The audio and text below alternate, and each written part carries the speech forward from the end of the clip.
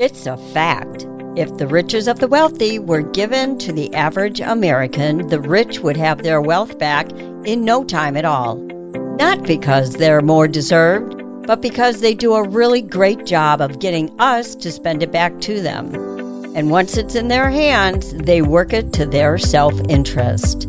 The host of Get Rich Slow, Jim McAleese, believes the financial decisions you make today will guide your financial destiny tomorrow. Jim teaches you to plan for the worst and then hope for the best.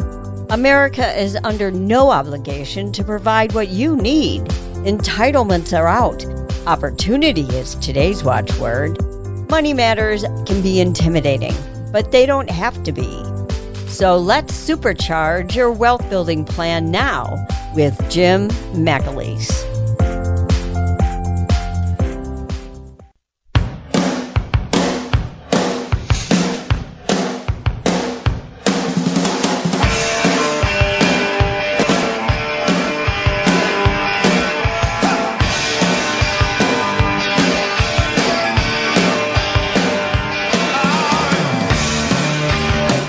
Good morning and welcome to Get Rich Slow. This is your money school for financial winners. Here we explore strategies to help you prosper. We look at the big picture and then develop plans to help guide our families to meet their financial goals. Get Rich Slow gives you solid financial strategies that will help improve your financial life. If you want the truth, not the hype, please join us for the next hour for Get Rich Slow.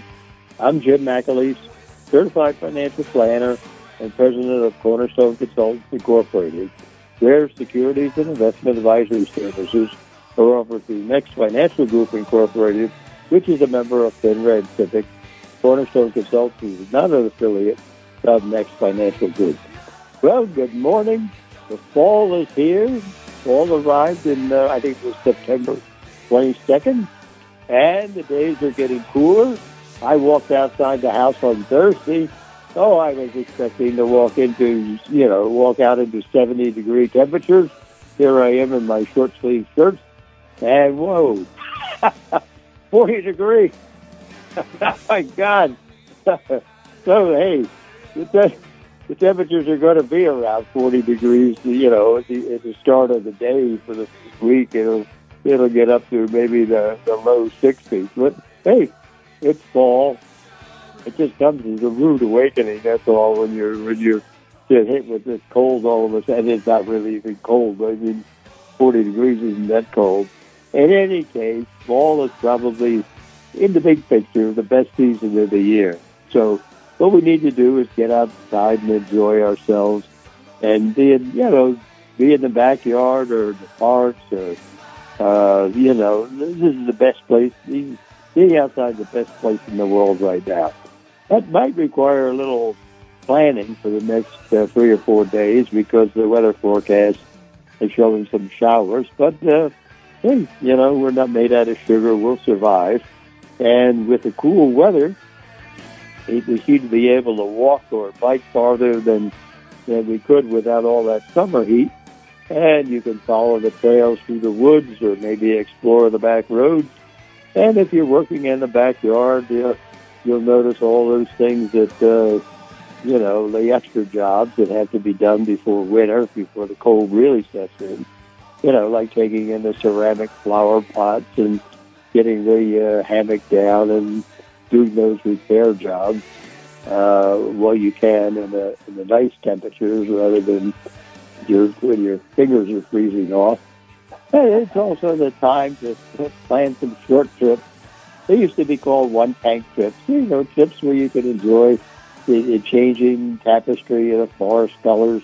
Probably in the middle of next month, you can tell the woods are looking. They're changing. They're not as vibrant green as they were before, but they're starting to change. And I bet the middle of October we'll see this grand show of the oranges and the reds and the yellows. And so as you drive along on these trips, you take a look at what's going on there, and maybe you can get one last memory of summer, like a trip up to Kelly's Island or over to Little Bass.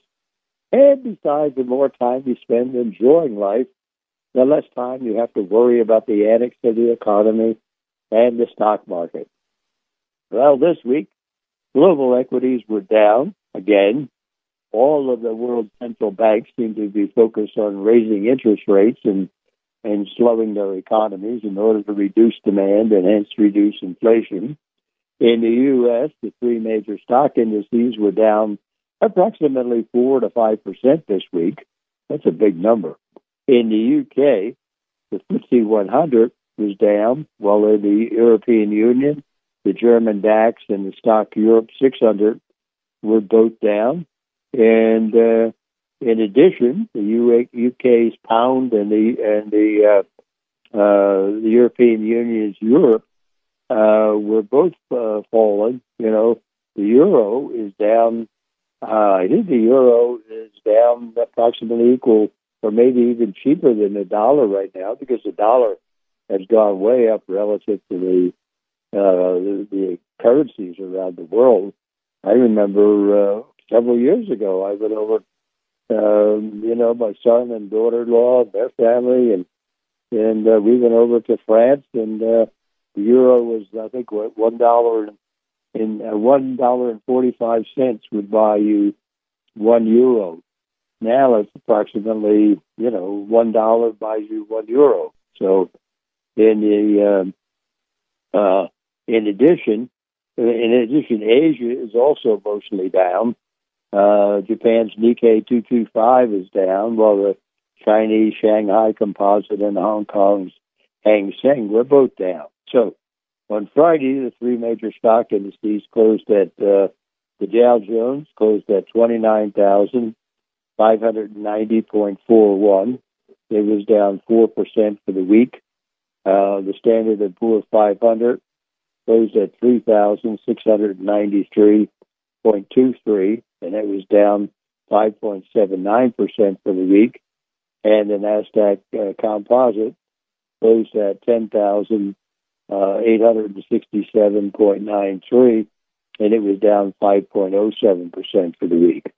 Basically, this week, the stock market and the bond market both reacted to the Federal Reserve's plan that was announced Wednesday. The plan to raise the federal funds rate by 0.75% right now, and possibly another 1.25% by the end of the year.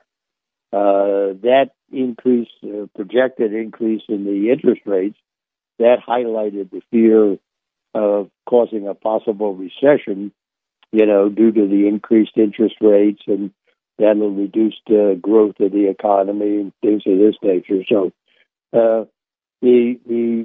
if you recall, back in the end of August, the Federal Reserve really got serious about conquering inflation. And Jerome Powell, who's the chairman of the Federal Reserve, at that symposium down at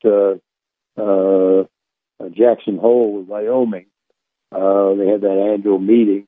And he elaborated that the most important job that the Federal Reserve has right now is conquering inflation, and that we're going to focus on that. That was going to be the one priority, and he wasn't going to worry about anything else, which means the stock markets and the unemployment rates and anything. So he's hell bent on the leather to get the inflation down by raising the interest rates. In other words, it's almost like a holy crusade here. So, that's where he really left a marker on the table on the end of August. And now, a week ago, not last week, but a week before, the Consumer Price Index came out for August, and the Consumer Price Index data from the Department of Labor showed that inflation, as measured by the CPI, moved down to 8.3% in August from the 8.5% year-over-year number in July. So that was good news, and that was mainly due to the significant decrease in gasoline prices in August. Gasoline prices went down 10.6% in August, and that was the good news. And the bad news was that the core CPI data, which is the other 78% of the consumer price index basket of goods and services that we buy, that doesn't include the 78. This 78% doesn't include the food and the fuel. That increased in August. In other words, if I take a look at the July numbers for the year-over-year inflation without food and fuel, the core CPI, in July it was 5.9 and it increased to 6.3 in August. And if I just look at the month-to-month from July to August, in July, the month-to-month was an increase of 0.3%, and in August, that had increased to 0.6%. So the month-over-month core CPI had basically doubled from July to August. So that doubling of the month-to-month core CPI from July to August basically told investors that inflation was still strong and that the Federal Reserve would have to come down hard at this September meeting, which they did. And in September, Federal Open Market Committee meeting that occurred Tuesday and Wednesday of this week. And sure enough, on Wednesday, the Federal Reserve Chairman, Jerome Powell, he announced a unanimous decision, 12-0, of the committee that the federal funds target rate was lifted 0.75% to a range of between 3.25% and 3%. So the federal funds rate is the overnight rate. In other words, if you take a look at the yield curve of interest versus maturity, there's no maturity there at all. It's basically the origin. And that overnight rate, which is generally the lowest rate on that chart, is now up to a high point of 3%. At the start of this year, that high point was 0.25%. So it's gone from 1/4 to 3%. So since January 1st. And in addition to that, and I'll go through what the actual words were in a minute, the committee anticipates that the ongoing increases would be appropriate. You know, the consensus expectation, from economists, expectation from the words were that we're going to see a 0.75% increase at the November Federal Open Market Committee meeting, and then a 0.5% increase at the December meeting, so that by the end of the year, the federal funds rate will be a high of 4.5%, somewhere between 4.25% and 4.5%. So, as interest rates increase, growth basically slows down as investors are becoming more concerned that the Federal Reserve's action, is going to cause a recession. And so far, if you take a look at what's happening in the earnings of the companies, let's take a look at the Standard & Poor's 500. So far, the companies have been able to protect their earnings, and they protect their earnings by increasing their prices, and that's part of it, part of inflation. So, the higher the interest rates become, and also the higher the unemployment becomes.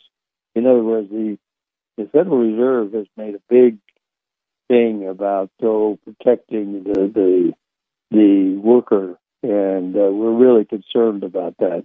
Well, I remember years ago one of the big concerns in the 1970s, when inflation was rolling up at 15 and 16%, it was basically wage price spiral. And that was one of the big concerns of the Federal Reserve, is to make sure we don't get the wages into a wage price spiral. You know, I think the big automobile UAW contracts, I think, are going to start to come up next year, things of this nature. So the Federal Reserve may talk about how it's interested in the keeping the unemployment rate down, but I think what you're going to see is they're going to raise these rates until that unemployment rate starts to get off this low that they've been on for, they're 3.7% at the last reading, and that's a low for 50 years. So what you're going to see is the increase in the interest rates are going to increase the prices and the unemployment rate. And once the unemployment rate begins to go up, then the consumer spending will start to pull back, and that will impact earnings. So far, since January 1st, the reduction in the stock prices has been, in general, not with regard to any specific company, but in general for the Standard & Poor's 500, the main decrease in stock prices has been the price-to-earnings ratio. In other words, a year ago, the price-to-earnings ratio might have been 35 to 1. Now, for the Standard & Poor's 500, it's about 17 or 18 to 1. So the earnings have gone up. The earnings have been stable, and in a lot of cases have gone up. But once the earnings begin to come down, then the stock prices, then you will have a recession on your hands. That's not to say that it's really going to happen. What you're seeing today is basically the market's reaction to it.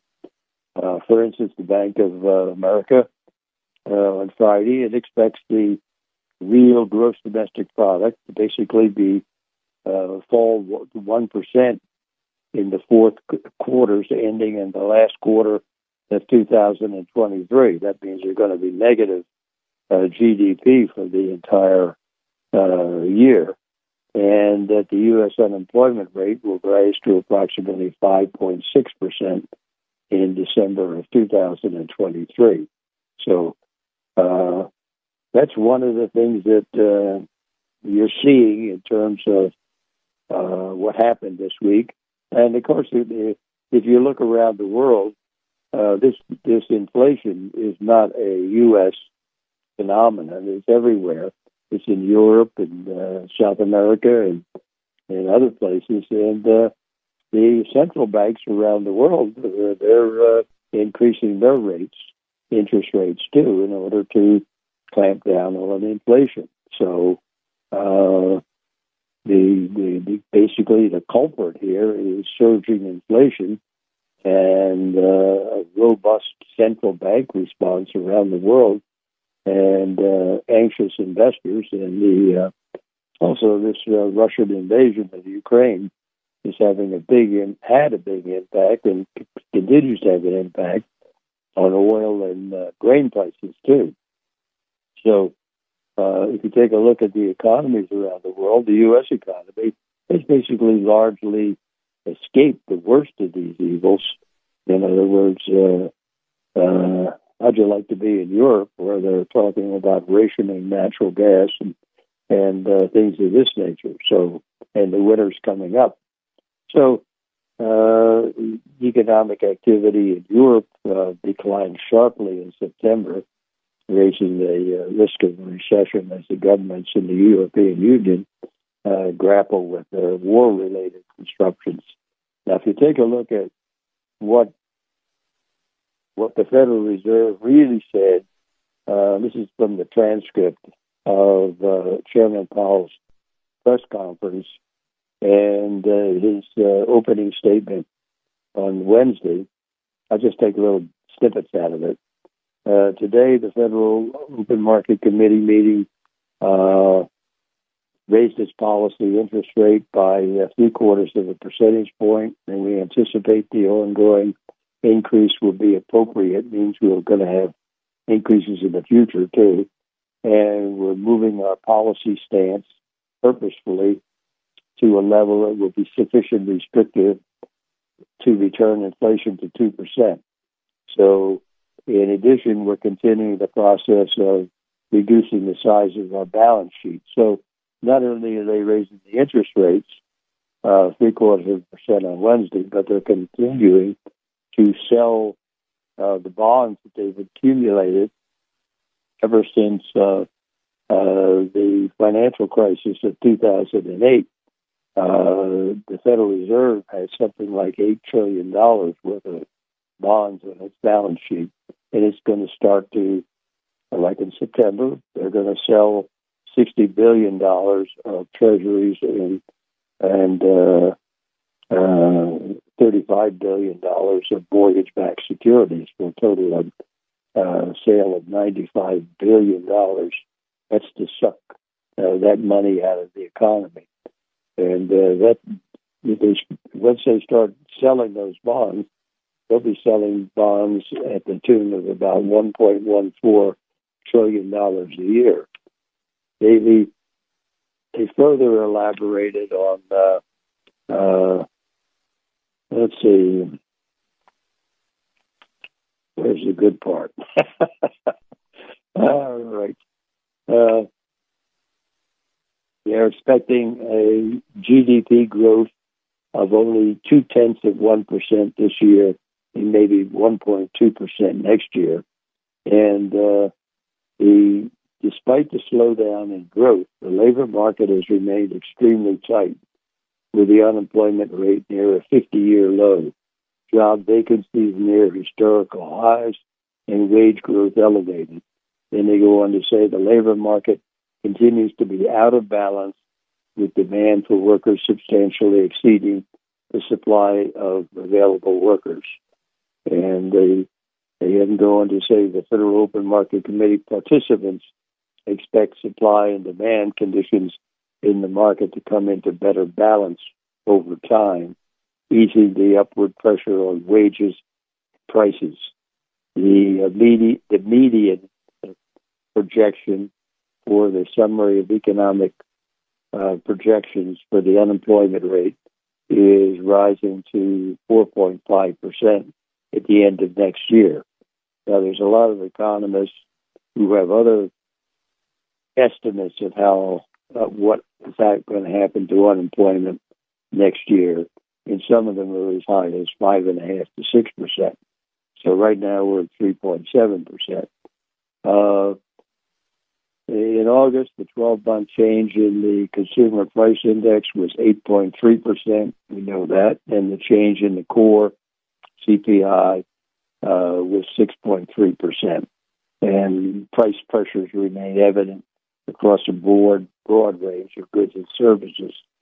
At today's meeting, let me jump to this, the committee raised the target rate for the federal funds rate by 0.75%, bringing the target range to 3.25% to 3.25%. We are continuing the process of significantly reducing the size of our balance sheet.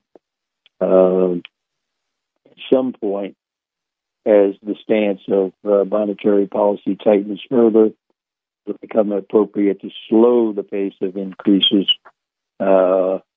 as we assess whether our cumulative policy adjustments are affecting the economy and inflation. So restoring price stability will likely require maintaining a restrictive policy stance for some time. The historical record cautions strongly against premature loosening policy.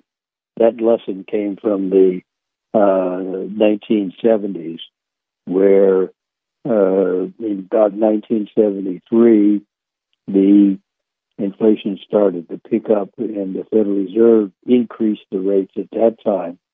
The chairman at that time was Arthur Burns, and he increased the rates to try to get to stamp out inflation, but he got a recession on his hands, and then he reversed the rate. Basically, the Federal Reserve blinked, and that's known as Burns's blunder. And he got out of his problem at that time, but inflation, it didn't cure inflation, and inflation basically began to take off the rest of that decade. As shown in the summary of economic projections, the median projection for the appropriate level of federal funds is 4.4% at the end of this year. So what he's telling us there in his jargon is expect the overnight rate or the federal funds rate to be 4.5% by the end of this year, and actually be 4.25% to 4.5%. But I always refer to the top number, and also the median projection would be 4.6 at the end of next year. So at the end of next year, it would be 4.75%. So there's also discussions about whether that's going to be enough or not, too. So reducing inflation, this is his last comment. Reducing inflation is likely to require sustained effort of below-trend growth, and there will very likely be softening of the labor market conditions. Restoring price stability is essential to set the stage for achieving maximum unemployment and stable prices over the long run. So, it tells you what they're going to do. They're going to they raise the federal funds rate by 0.75% on Wednesday. They're going to probably, they're not committed to it, but they're probably going to increase it another 1.25%, so that by the end of this year they got 2 more meetings, November and December. So by the end of the year they'll be up to a high of 4.5%. Will that cure inflation? We'll basically see. It's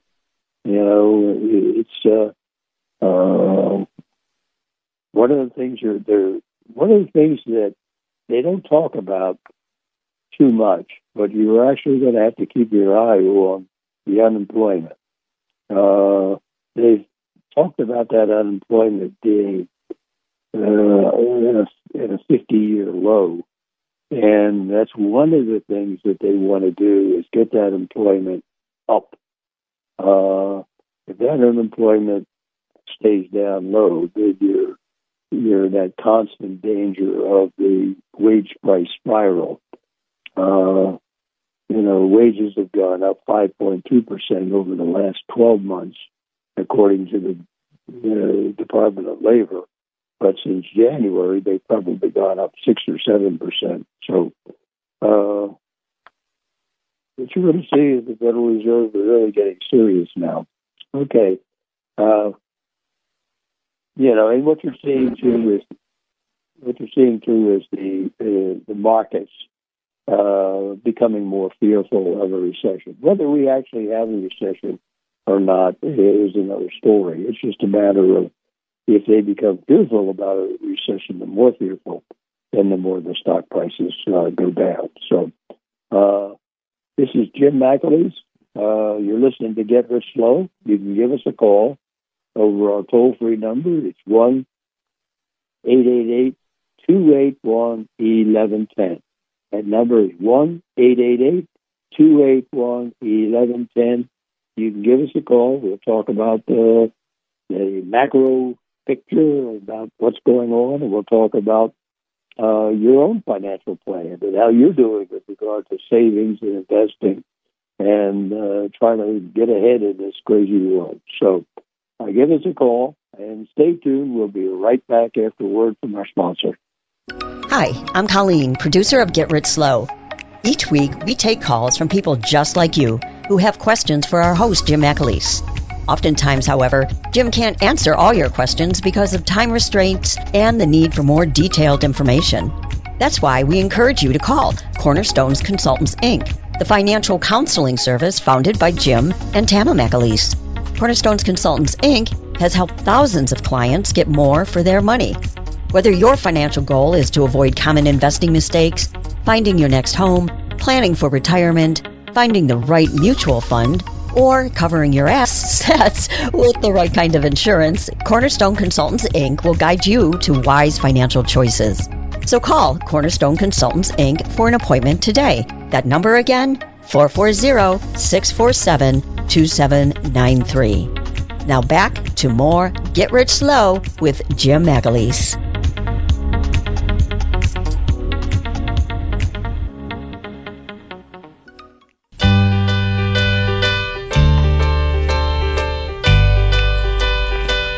Oh, I could hide 'neath the wings of the bluebird as she sings. You're on. The 6 o'clock. Welcome back to Get Rich Slow. This is your host this morning, Jim McAleese. You can give us a call. We have a toll-free number. It's 1-888-281-1110. You know, one of the things we've been talking about is the big picture, but we also have to talk about the micro picture, which is what's happening to your financial plan. In other words, how are you doing with regard to defining your goals? Different stages of life, people have different goals, but the kids, they're interested in getting through school, starting a career, buying a car, renting an apartment. Sooner or later, they'll be talking about settling down, and sooner or later, they'll talk about starting a family and buying a house and maybe starting a business. And sooner or later, we all come to that point where we talk about retirement. And we know these things are going to happen. And you could easily put these things on a piece of paper and put down a year that these things are going to happen approximately, and have some idea about what it's going to cost. You know what retirement's going to cost. It's going to cost you basically an arm and a leg. You're going to have enough money when you retire to augment your Social Security and your pension or whatever, and to get you to a safe, secure retirement. What does it take to buy a house? It takes a 20% down payment. What does it take to start a business? It takes you to start it on a shoestring, or you borrow money. In order to borrow money from a bank, you need collateral. So what does it take to start a family? The standard of living for a single person it can go down, way down to almost zero. Once the family starts, then there is a standard of living that is kind of locked in.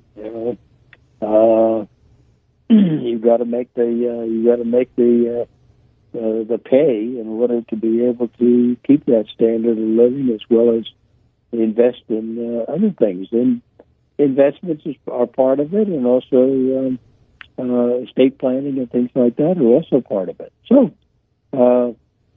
these are the things that yes. Hey, Jim, speaking about the micro version of the budget, we have a great question from Jeffrey. Okay.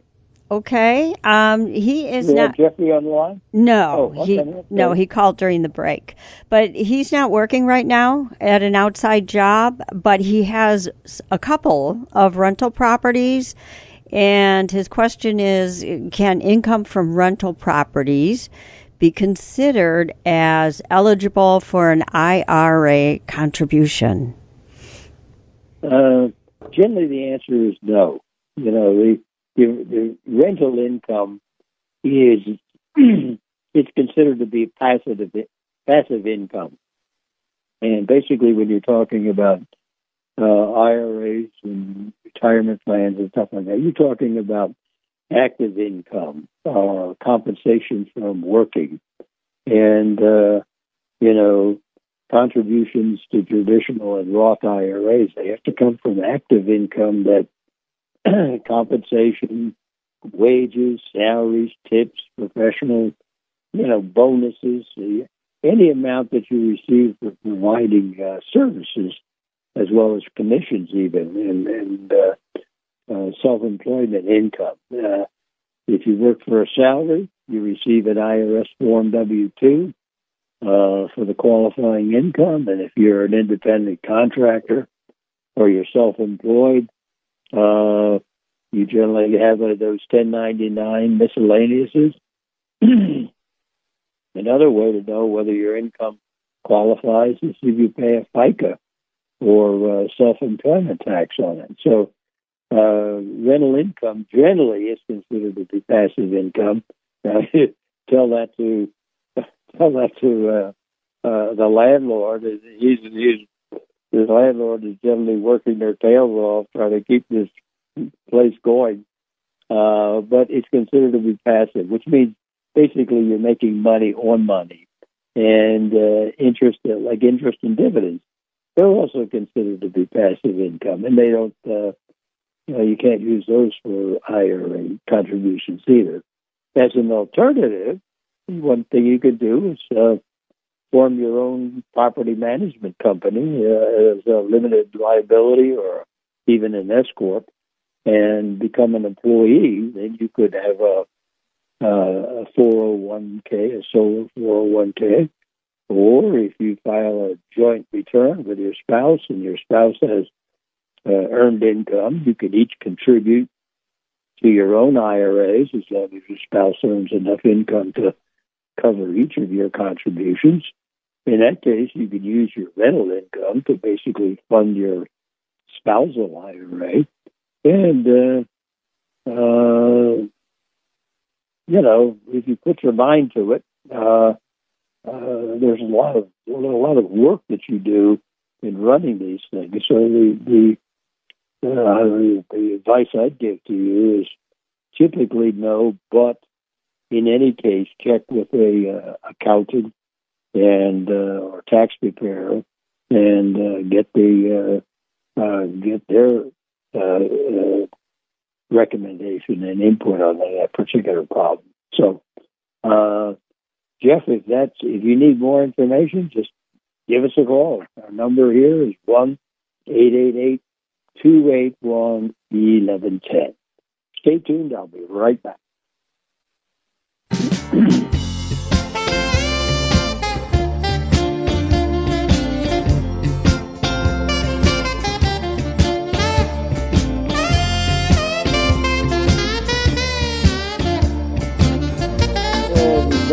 Get rich slow. You can give us a call over our toll-free number. It's 1-888-281-1110. We started the show with the what the Federal Reserve is going to do, but there's a lot more to this economy than just the Federal Reserve playing around with the interest rates. One of the things that is being most affected by what the Federal Reserve is doing is the existing home sales and also home construction. And if you take a look at the 30-year mortgage rate, the 30-year mortgage rate has gone from basically 3% up to above 6%. In other words, in some cases, I think it changes so rapidly that basically it's somewhere around 6.5%, plus maybe 0.7% of points. So, to me, you can take a look at the report from the National Association of Realtors, and they report on existing home sales. It includes single-family homes, townhouses, condos, and co-ops, and they notched a minor contraction of 0.4% from July, to a seasonably adjusted annual rate of 4.8 million homes sold in August. And the year-over-year decrease in home sales in August was 19.9%. So for the last 7 months, ever since these mortgage rates have gone up from 3 to 6%, the home sales have gone down. And their chief economist for the Federal Reserve, Lawrence Young, he had this to say about it, quote, "The housing sector is the most sensitive to and experiences the most immediate impacts from the Federal Reserve's interest rate policy changes. The softness in home sales, reflects this year's escalating mortgage rates. Nevertheless, homeowners are doing well with near non-existent distressed property sales and home prices still higher than a year ago. So, but nevertheless, the number of homes for sale is still fairly limited. In other words, if you take a look at the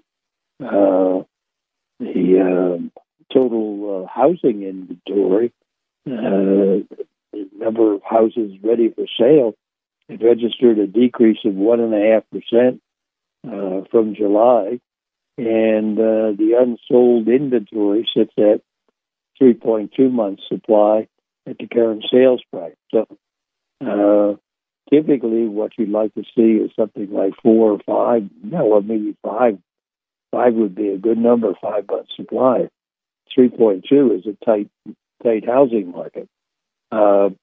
Concerning the number of homes for sale, Lawrence Young said that, quote, "Inventory will remain tight in the coming months and even for the next couple of years.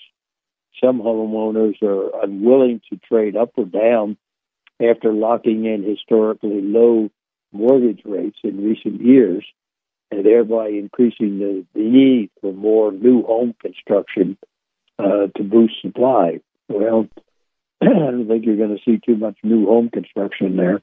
Even with the increase in fixed mortgage rates, the median existing home prices for all housing types in August was $389,500. Now, that's a national average, and that represents a 7.7% jump from August a year ago. And the prices rose in all regions. And when they talk about regions in this report, there's basically the Northeast, the Midwest, the South, and the West. So we'll get to what happened in those areas. However, with the second month in a row that the median sales price retracted after reaching a record high of $413,800 in June. So what you're seeing is that year to year, home prices are still increasing, but I think they're not increasing as fast as they've done in previous years. So sooner or later, you're going to see a point where they're not increasing at all. When is that going to happen? I'm not quite sure. What you're seeing right now is that the increase in interest rates has reduced the demand for houses and reduced the sales for houses. But homes continue to move fast. Once they're on the market, typically properties remained on the market for 16 days in August, and that's up from 14 days in July. But in any case, that 14 or 16 days is, as far as I'm concerned, that's super fast. And 81% of the homes sold in August were on the market for less than a month. And basically the first-time home builders, they're still in the market. They're basically 30% of the sales are to first-time home buyers, and which is pretty amazing considering the price of the homes, the high prices. So sales have slowed with the increase in the mortgage rates. According to the Mortgage Bankers Association, the average contract interest rate for a 30-year fixed-rate mortgage with conforming paper. Conforming paper means that the people have jobs and they have steady income and they have a good credit rating and things of this nature, and a loan-to-value ratio of 80%. That the 30-year mortgage rate is 6.25%, with 0.7% as points, including the origination fee. So if you take a look at single-family rather than condos and things of this nature, the single-family homes in sales in August were down 0.9% from July and down 19% from the previous year. And the median home price was $396,300 in August, and that was up 7.6% from August a year ago. In terms of where you live, if you take a look at existing home sales in the Midwest, sales fell 3.3% in August from July, and close to 16% from the year earlier. And the median home price that was sold in the Midwest was $287,900. So, the home prices around the country vary tremendously. For instance, like in our Midwest, it's basically $288,000. That's the median sale price. In the Northeast, it's $413,000. In the South, it's $356,000. And you get over on the West Coast, it's $603,000. Oh my God! And so basically, what you're seeing is that the home sales of existing prices are going down. And if you take a look at home construction is also feeling the impact of the increase in the mortgage rates. So if you take a look at the new home construction, and basically it's been slowing down ever since the mortgage rates have started to increase. You got the Department of Housing and Urban Development, and they keep track of the new home construction with their monthly new residential construction for August report. And the data for August was basically mixed. August housing starts exploded 12.2% month over month from July, while August building permits decreased 10%. So what you're seeing in home construction, new home construction, is that when this COVID started, people were looking to get out of dense living conditions where you had to live in a high rise and share the elevators with people. People wanted their own individual houses in their backyards and stuff like this. And single-family homes versus multifamily homes took on a new significance. But now what you're seeing, because of the increases in the interest rates, you're seeing more emphasis now on the multifamily homes. For instance, like in comparing the August numbers to July numbers for this year, what you see is the starts in single-family homes was up 3.4% from July to August, but for multifamily homes, it was up 28%. So suddenly you're seeing, let's build multifamily because they're cheaper. You get more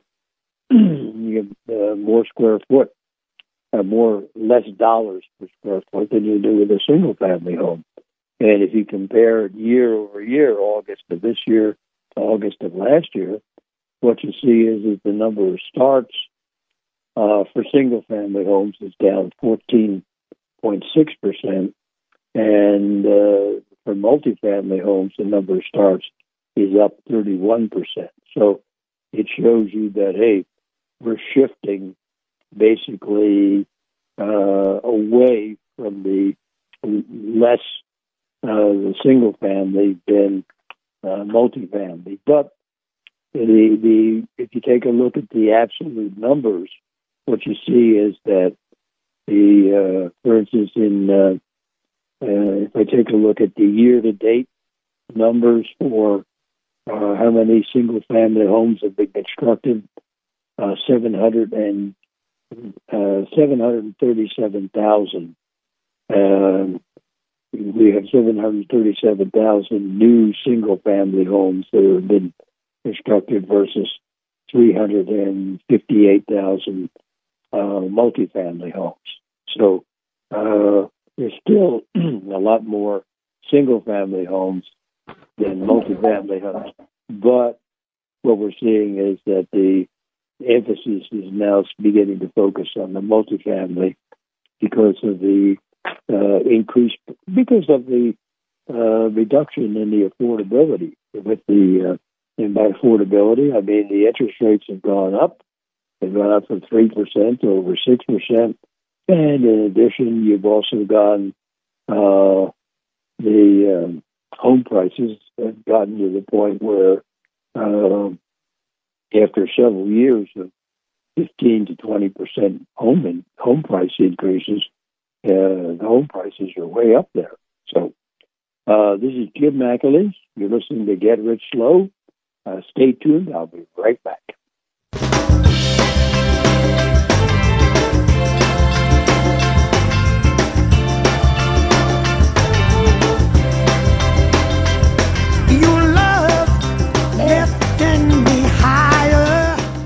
Welcome back to Get Rich Slow. This is your host this morning, Jim McAleese. What you're seeing in the home construction industry, there's a survey that they put out, and the latest survey from the single-family home builders, that's it, there's a National Association of Home Builders, and that they, in conjunction with the Wells Fargo Housing Market Index, they show that builders' confidence plunging as affordability becomes more and more difficult. The latest housing market index for September fell to 46, and from the previous month, and an index number of 50 generally indicates neutral, and that means that something less than 50 indicates a contraction. And according to this report, due to a slowdown in the housing market, builder sentiment fell in the ninth straight month in September as a combination of elevated interest rates, persistent building material supply chain disruptions, and high home prices continued to take a toll on affordability. Builder confidence in the market for newly built single-family homes is at its lowest level since May of 2014, with the exception of the spring of 2020. The spring of 2020 was when COVID hit. According to the National Association of Home Builders, buyer traffic is weak in many markets as more consumers remain on the sidelines due to high mortgage rates and home prices that are putting new home purchases out of the financial reach of many households.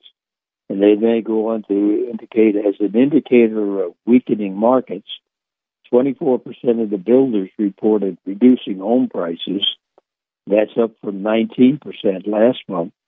And builder sentiment has declined every month so far in 2022. And again, that's due to the increased mortgage rates and things of this nature. And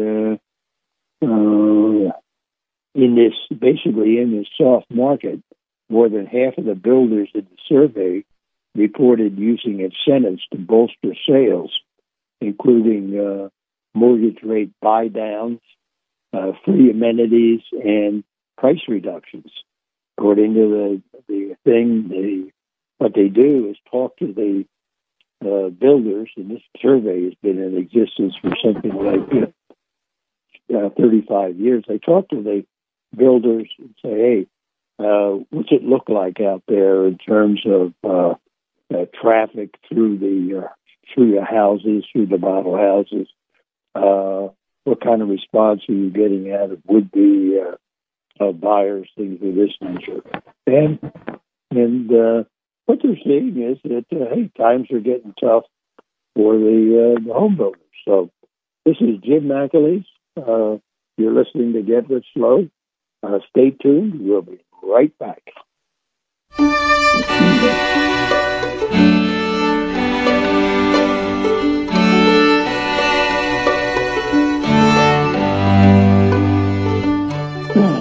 Welcome back to Get Rich Slow. You know, with the advent of the social media, we instantly hear about the bad side of human nature, what people are doing to each other. But, hey, in our own experiences, most people are honest and they don't try to cheat each other.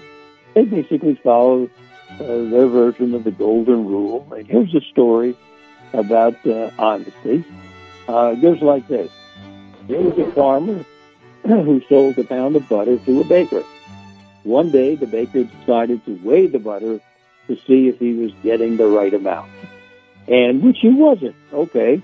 Angry about this, he took the farmer to court.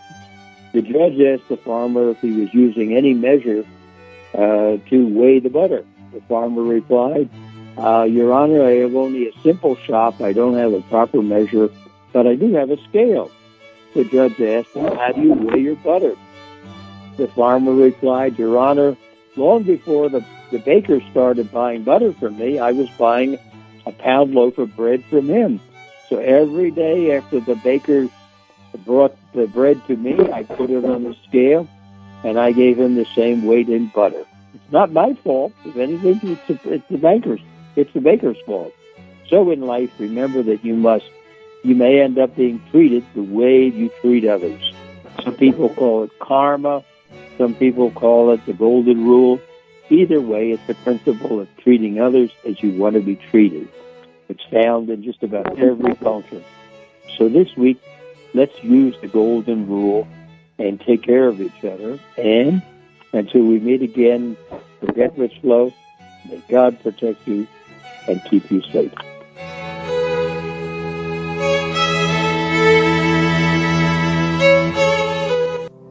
You've been listening to Get Rich Slow with Jim McAleese of Cornerstone Consultants, Inc., located at 47149 Bursley Road, Wellington, Ohio, 44090, where securities and investment advisory services are offered through Next Financial Group, Inc., a member of FINRA and SIPC.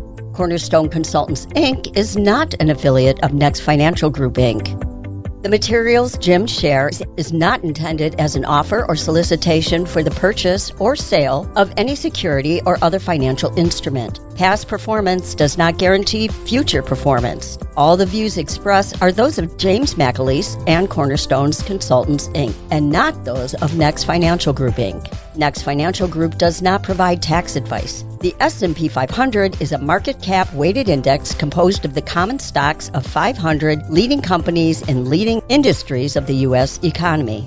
The Dow Jones Industrial Average is a price-weighted index of 30 actively traded blue-chip stocks. To make an appointment with Jim regarding your own finances, call 440-647-2793. That number again, 440-647-2793. Jim will be back with Get Rich Slow next Saturday morning on 1420 WHK with more common sense finance strategies for financial winners.